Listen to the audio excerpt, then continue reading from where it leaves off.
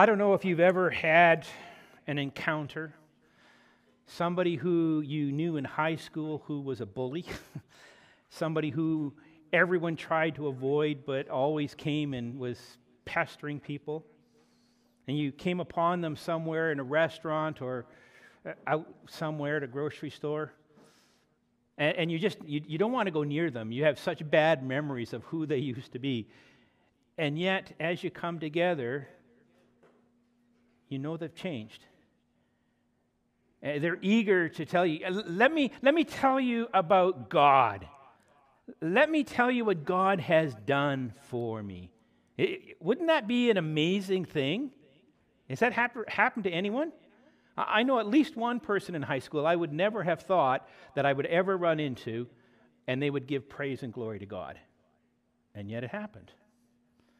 And the reality is that as we're looking at the opening verses here, this is exactly what we come across, isn't it? It's amazing. Here's the most powerful king of the pagan ancient world. And he immediately opens up by saying, I want to praise God. Let me tell you what he's done. And then he extols and glorifies God. He even sends out an edict to the farthest ends of the kingdom. Let me tell you about this most holy God. Can you believe it? Nebuchadnezzar, he's going to give a personal testimony to God's goodness to him. It's arresting, isn't it? It should be. It should be something that as we read, it grabs us by the throat because we know how evil this man is. It propels us and moves us forward. It says, I want to know more. He says that God has done all of these things. There's signs and wonders. Well, I want to know what those signs and wonders are. I want to know what God has done in his life. It seems to be a remarkable transformation. I would even say it's perhaps one of the greatest opening lines anywhere in the whole of the Bible. And as we go just a little bit further, we see it all started with another dream. A dream that kept him awake, that raised great fear in him again. Now,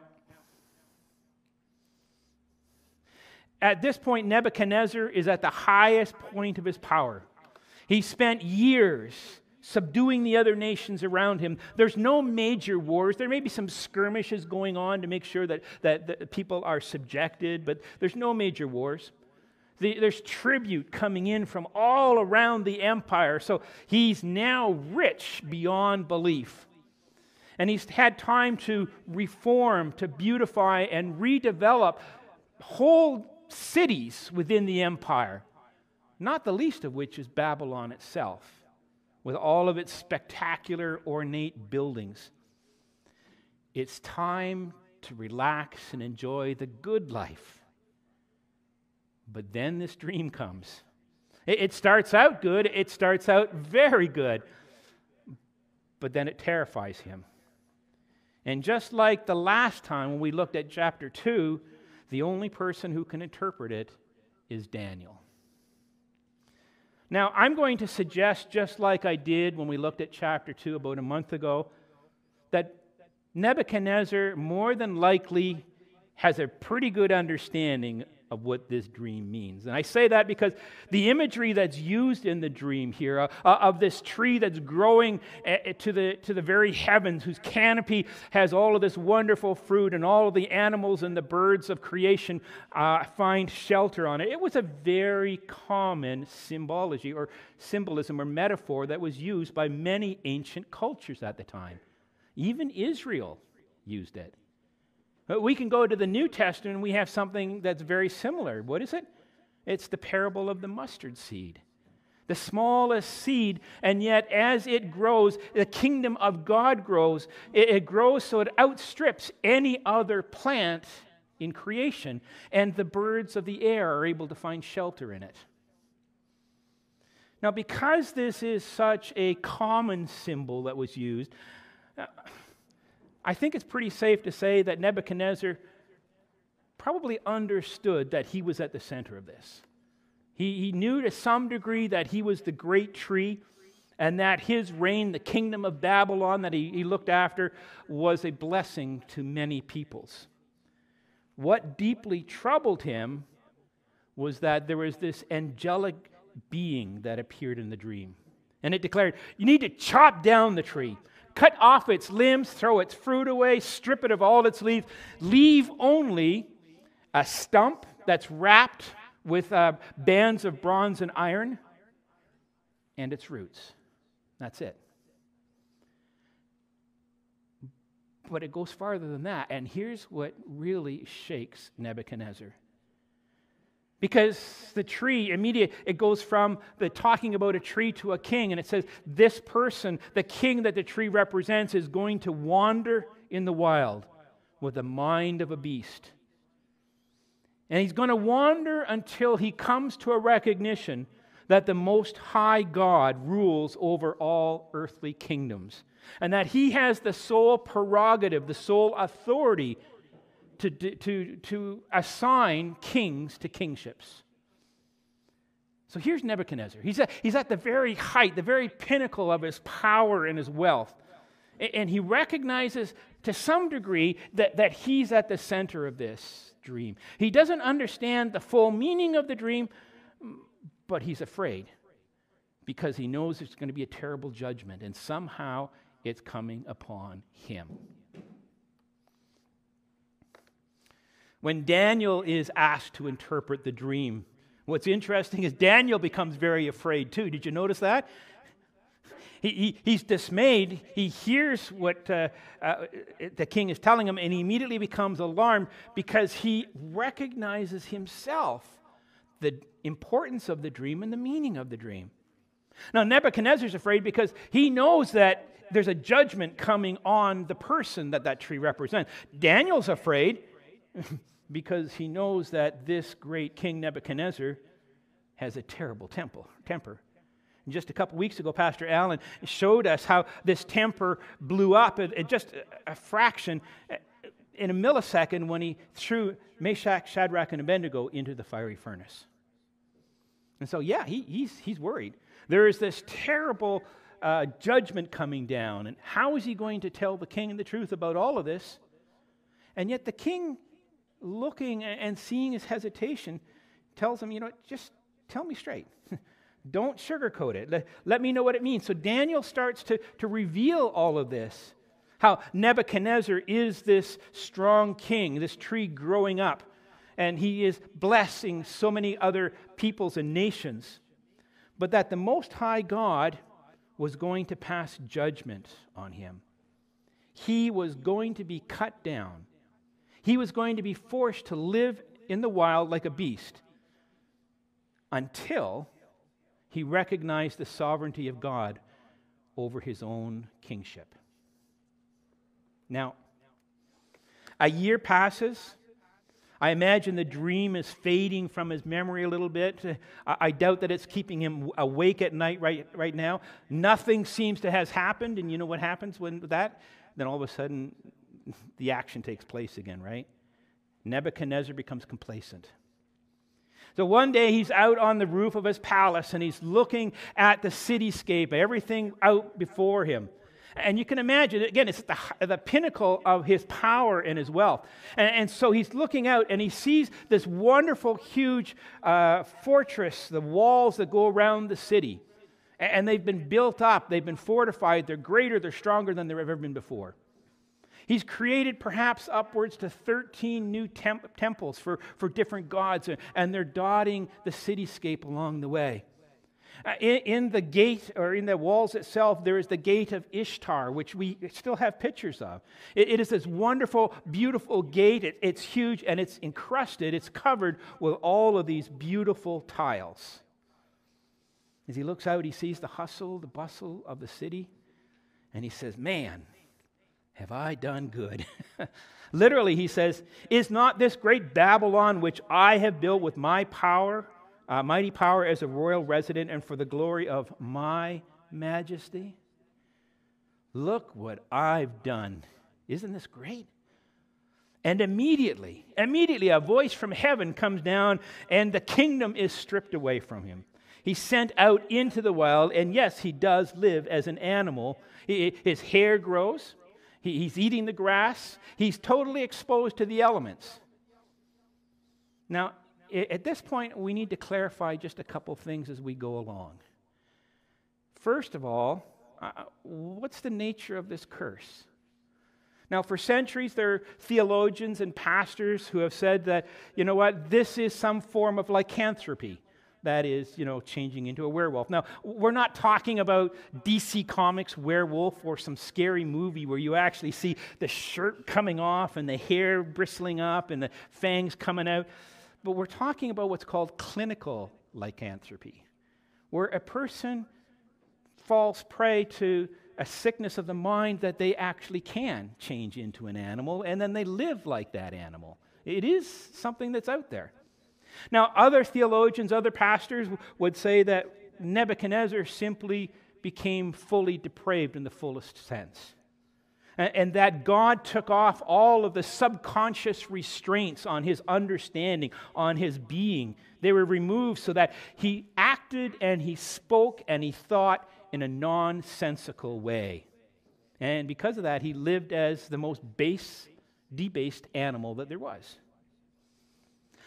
Either way, this is a terrible fall. From the pinnacle of kingship, the most powerful man in the world, to utter ruin and disgrace. And I would probably even go one step farther in that his humanity has been stripped of him.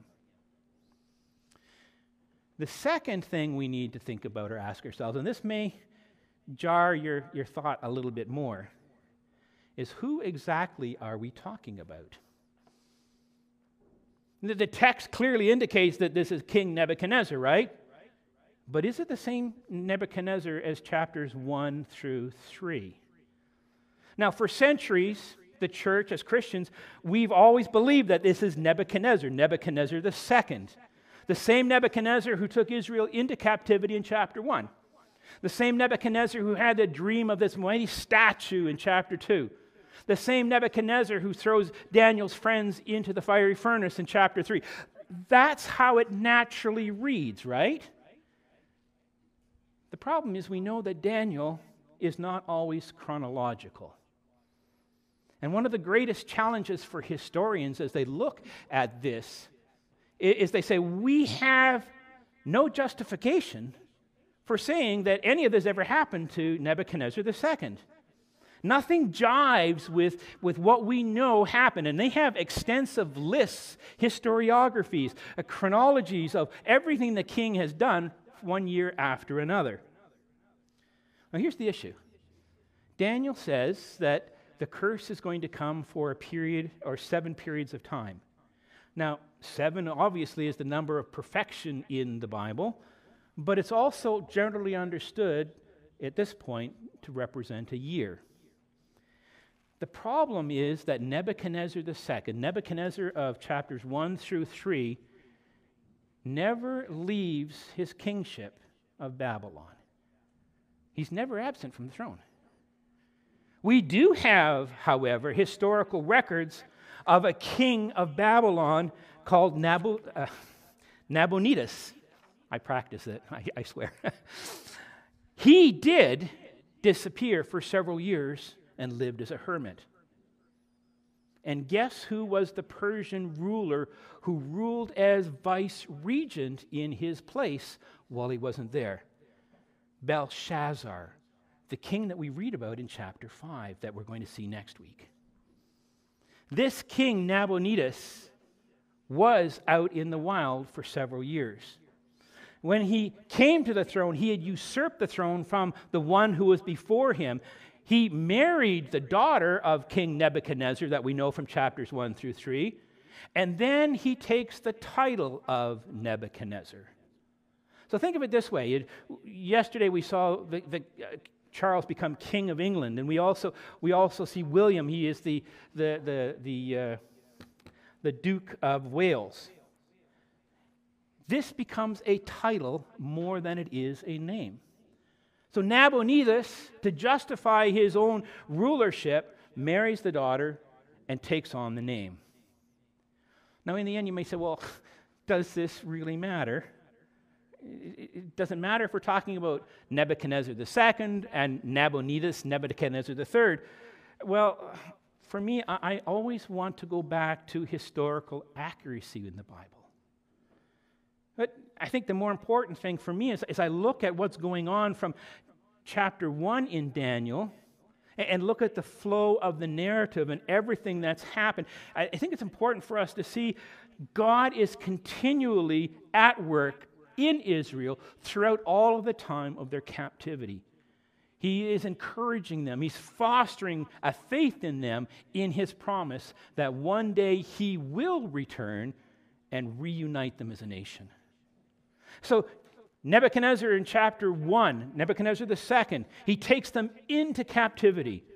Chapter 6, we see Darius, the Medo-Persian king, who comes in and he dethrones the Babylons. And what happens? He allows the first Israelites to go back to Jerusalem and to restart building the temple again. And in between those two, God is sustaining the faith of His people while they're in captivity, saying, who is really the king on this earth? And whose kingship are you following? In the last verses of chapter 4, we see this Nebuchadnezzar, doesn't matter who he is in the end, but he comes to his senses. He's restored. And we're told that he lifts his eyes to the heaven and he gives public praise to Yahweh.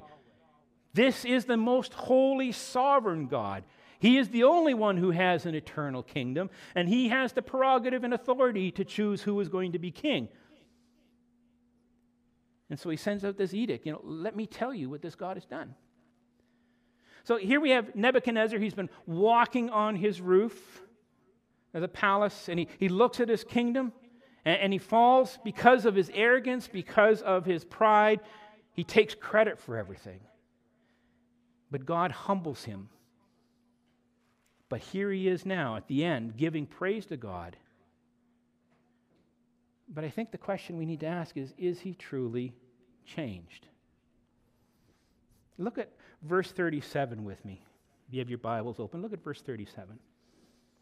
It says, now I, Nebuchadnezzar, praise and extol and honor the King of heaven, for all His works are right and His ways are just. For those who walk in pride, He is able to humble. Certainly seems like He had a change of heart, doesn't it? And I know, as I was looking this week, I saw pastors and theologians, dead guys, who would say, yes, he's become a follower of God. I saw several well-respected pastors and teachers today who said, yes, he is now a follower of God. There has been a transformation. He's saved. But there are others and an older tradition that goes back and says, no, he's not saved.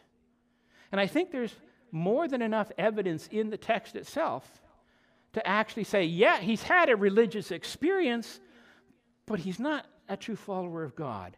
He simply added a recognition of Yahweh as one of the supreme gods of all of the pantheons, of all of the gods that there are in the earth. He's just added God to his own beliefs. Now, the whole issue of whether Nebuchadnezzar saved depends on how you understand verse 27. And that is the chance of repentance that God gives him. When Daniel explains the dream to the king, he also says, you know what? If you break off of your unrighteous practices, if you show mercy to people, perhaps God may relent and lengthen your prosperity. Well, here's the thing that we need to notice. This isn't a promise of life or eternal life that's held out to him. It's simply a promise that the prosperity and the good days will last a little longer. And this is the same thing that God holds out to Nineveh. Jonah says, if you repent, there's this great judgment that's coming, but if you repent, perhaps God will lengthen your days. And when they did, that promised destruction was delayed by about 70 to 80 years. So there's a biblical precedent for saying that God, the God of Israel, shows mercy to unbelievers if they turn from their unbelieving ways. But there's not necessarily always a promise of salvation with it. And that's the first thing I think we just need to grapple with here, is that this promise is not a promise of salvation. It's only a promise that the days of his reign and all of the good things that have happened because of it, the benefits that come to people will go a little longer. But there's also, I think, several clues in the text itself. And I think this is important to work through, and we'll get to that in a second. Here's the thing. If we believe that Nebuchadnezzar is relaying these events after he's become a follower of Christ, and that's why this whole thing is written, right?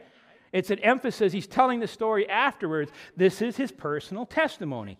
If this is true, it's curious that a saved man would say 3 times in verse 8, verse 9, and in verse 18 that he believed that the spirit of the holy gods dwelt in Daniel.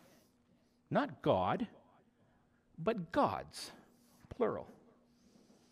And why would he say in verse 8, you know what, this Daniel, his name is Belshazzar, he's named after my God. Now, if you were in a right relationship with God, if you were saved, why would you say, I have named him after my God? And by the way, it's a pagan God.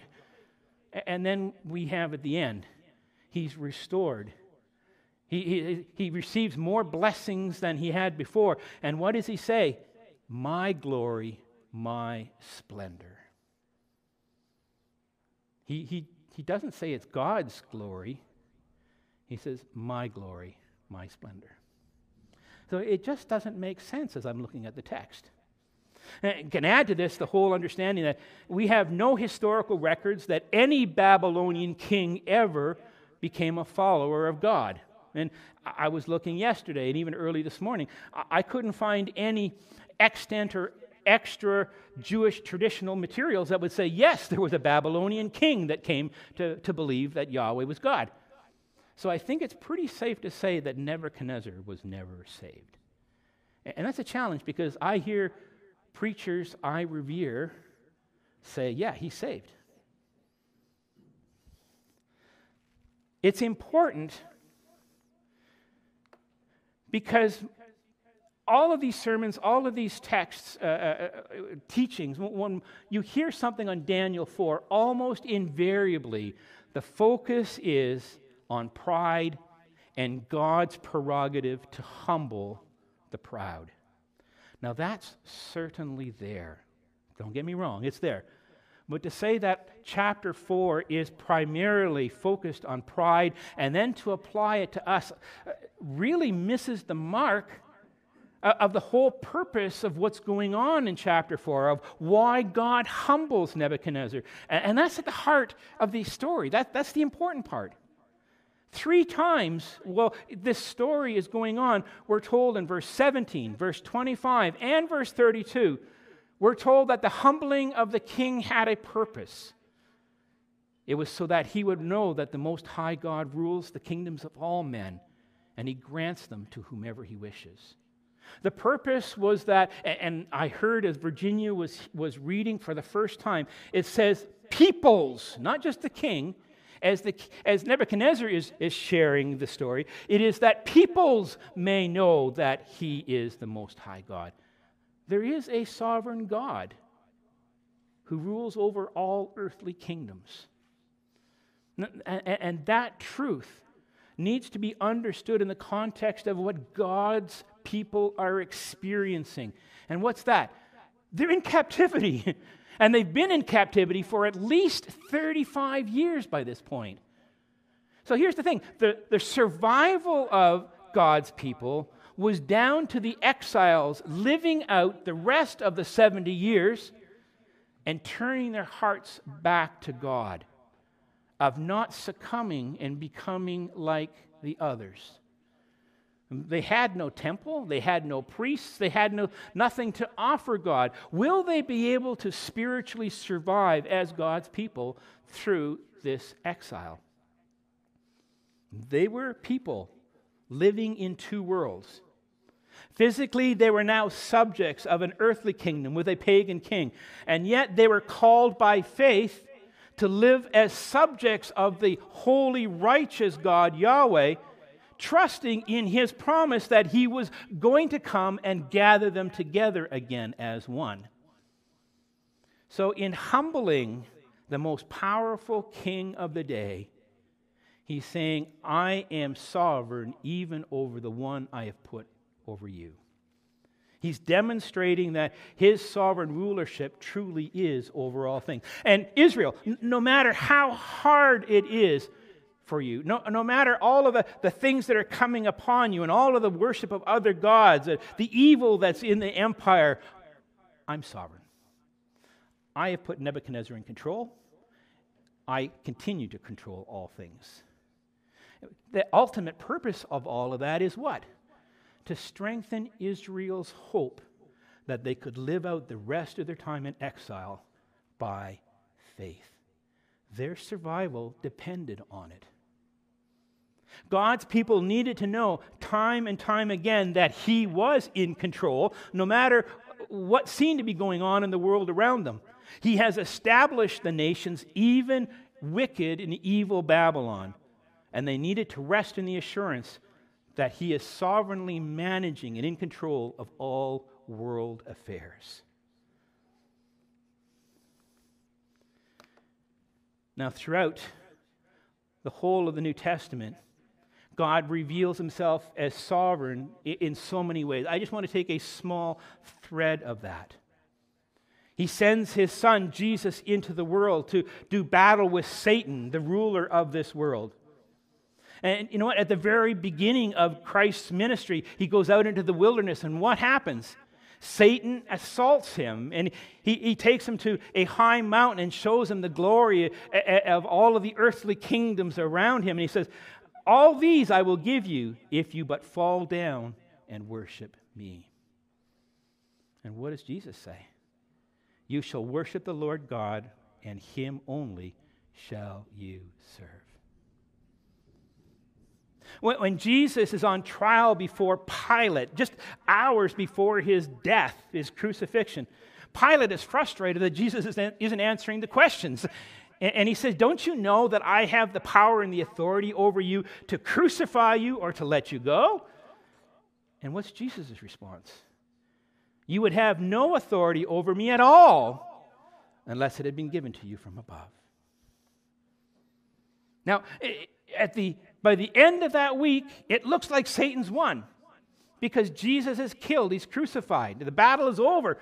But Christ rises again from the grave, and Satan's victory turns now to defeat.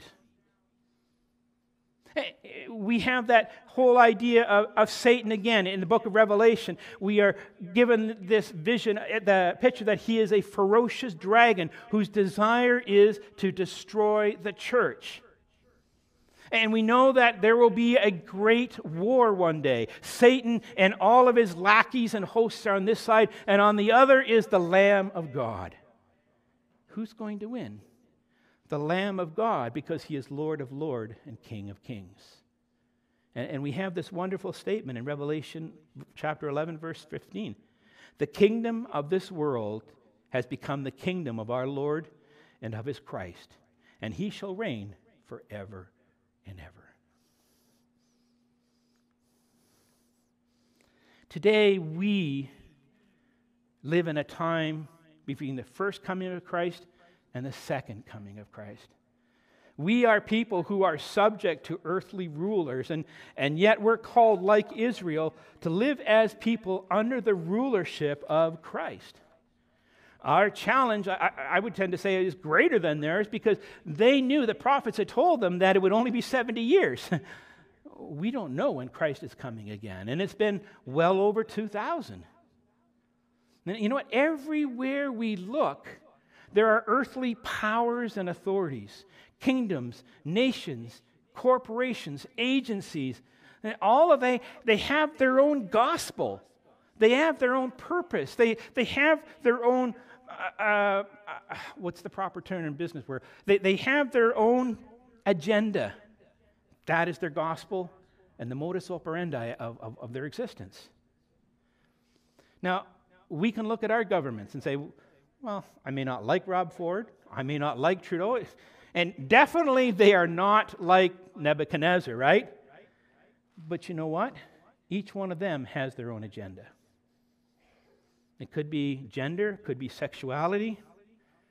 And you know what? Most of the time, these things that are part of their agenda of socialization are connected to grants and subsidies. When we were in Chile, we were doing relief development work amongst the Mapuche First Peoples down there. And we would want to do something with the ladies. But as soon as we wrote up that and got money from the government would say, you have to talk about reproduction and abortion. It was against the law in Chile.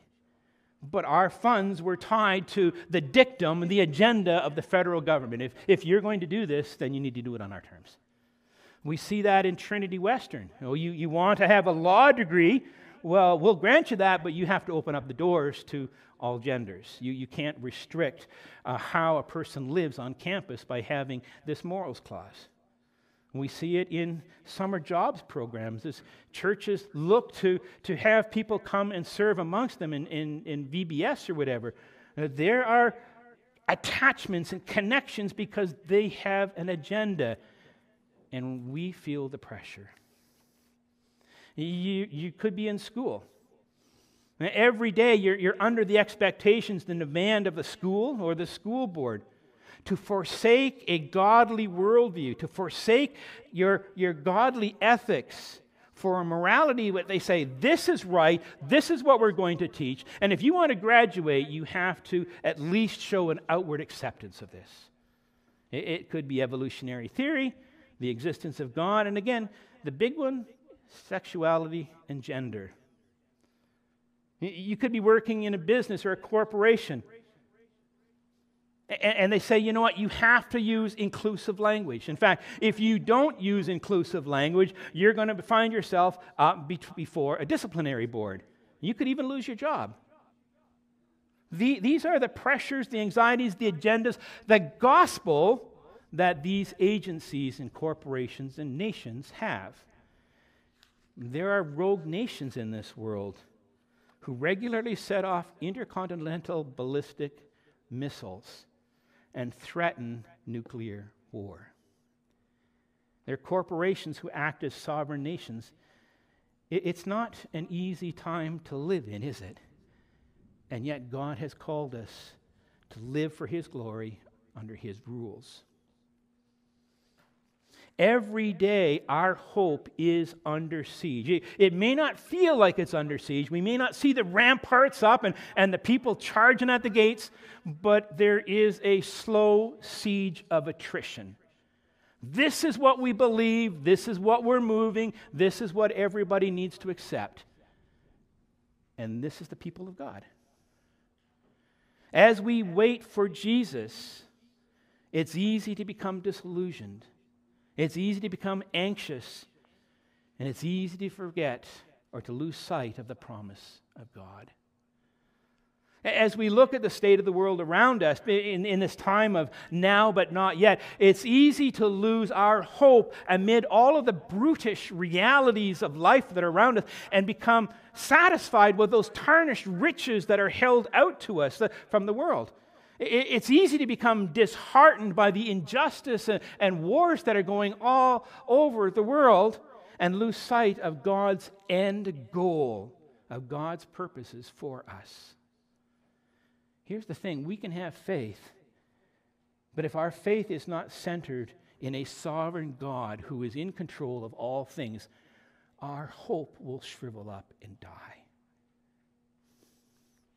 When our faith is centered in the truth that God is sovereignly establishing all the nations and earthly kingdoms, our spiritual survival is in the hanging. If we do not believe that, our faith will shrivel because we have no hope. If I don't believe God is sovereign, I'm not going to live in that sovereignty here and now today, doing what I know I need to do for my teachers, for my parents, for my boss, in the light of the promise that's coming. And that's what gives us the hope. Our hope is founded on a deep-seated belief that despite all of the powers at play in the world today, God is sovereign. And this hope is what sustains us in this world here and now as we sojourn and wait for Christ. Our Heavenly Father, oh, we